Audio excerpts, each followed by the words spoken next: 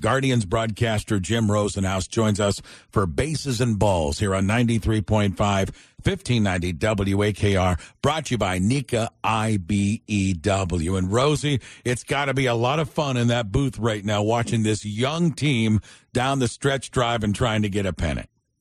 Yeah, it sure is, Ray. And, you know, you mentioned the big series this weekend against the Twins and then the White Sox on the road. I mean, we may have a really good idea by this time next week, where things stand in terms of whether the Guardians are going to win the division and make the postseason.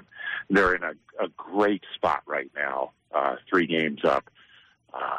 You know, the other teams obviously have to play really well, and the Guardians can kind of play 500 baseball and be just fine the rest of the way. So we'll see what happens, but they have certainly earned the right to be in a great position, and we'll see how it goes here the next week or so. And, Rosie, that's why you hang your hat on your pitching, right? Because it's tough to go in a big tailspin when you're sending out quality pitchers almost every night onto the bump. You want to avoid those 5-7 game losing streaks. And when you got the starting pitching and the terrific bullpen that it has been, it's tough. You're going to lose some games, but it's tough to go in a tailspin if you bank your hat on the pitching.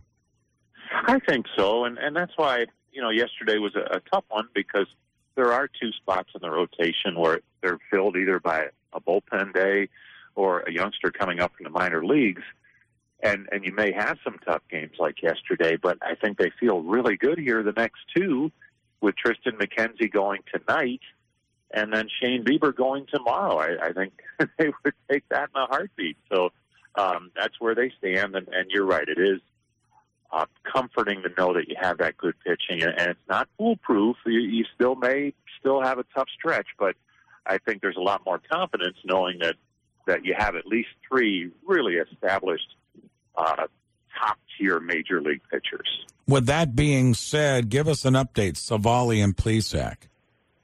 Well, Savali was scheduled to throw last night. I have not seen how that went, but the thinking was if everything went okay, and you don't even look at the results line. You just look at, you know, was he able to pitch deep into the game and come through it okay? And maybe more importantly, how does he feel today when he gets to the ballpark?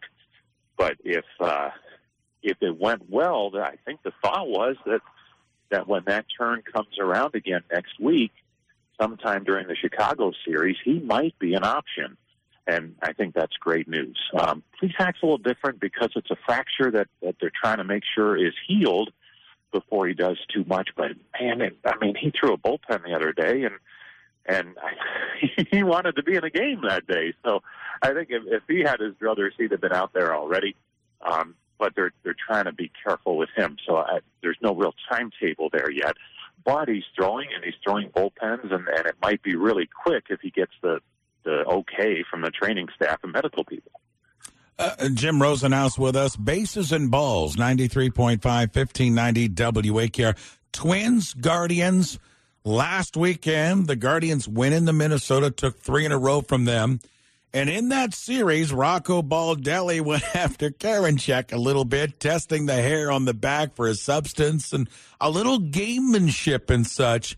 How is it between these 2 teams right now? That was interesting because I think it did get the Guardians fired up. Now, in baseball, that doesn't necessarily lead to good things on the field. I don't know that there's that much of a correlation. But from the standpoint of focus and that type of thing, not that Cleveland wouldn't have been focused anyway, but it just kind of ratcheted things up a little bit and maybe made them feel better when they did win 3 games over the weekend, that type of thing. So, I think bottom line is they didn't think very highly of the decision to go after Karinchak. So, I don't know if there's any carryover to this weekend or not, but it's made for a little fun in the rivalry for sure. I think from a fan standpoint, it's a lot of fun. Jim Rosenhaus with us, Guardians broadcaster. Rosie, before I let you go, you got a busy weekend, I know, but I haven't talked to you since those official rule changes came down for 2023 and wanted to get a little observation from you, the bigger bases, the pitch clock, and more importantly, I think the big one here is, the shifting is going to be dramatically changed in 2023. Yeah, I like the pitch clock. Everyone I've talked to who's been to minor league games this summer and even in years past, I think they started doing it at least last year, maybe the year before, really enjoys it. And even the pitchers and players involved, once they got used to it, I don't think it's really an issue at all. And it makes the game much more enjoyable, not because you're trying to get out of there quicker, but it just, I think, keeps the pace of play a little bit better. So that's good. The shifts, I don't know. Sometimes I think, when you see a left-handed pull hitter ground out for the 39th time when he wouldn't have if there was no shift, you're like, man, they need to do something and outlaw shifts. But then you listen to Terry Francona talk about it, and he said that you're not rewarding the hitters who are saying, all right, they're going to shift on me, and I'm going to make them pay for that, and see if there's a way around it. So it's interesting, to look at both sides of it from that perspective. And I'm not sure how I feel about it. I'm going to reserve judgment until, maybe halfway through the season, kind of like the extra inning rule. I didn't like it when they first put it in, but now I love it. So I kind of want to see how it plays and what impact it has on the game. But I know there'll be some consequences there that maybe they weren't thinking about in the way hitters go about it and teams defensively go about it. Rosie, one final thought from me on it, and me loving baseball, I think these two rule changes are going to put a little bit maybe more on team speed, first to third, running down the bases, and being able to put the bat on the ball, which plays right into what the Guardians have been built on the last couple of years. Yeah, that's a good point, Ray. And you know what? The other thing, too, we with the shifts, you're thinking solely, I think it's easy to say, well, how's it going to impact the hitters?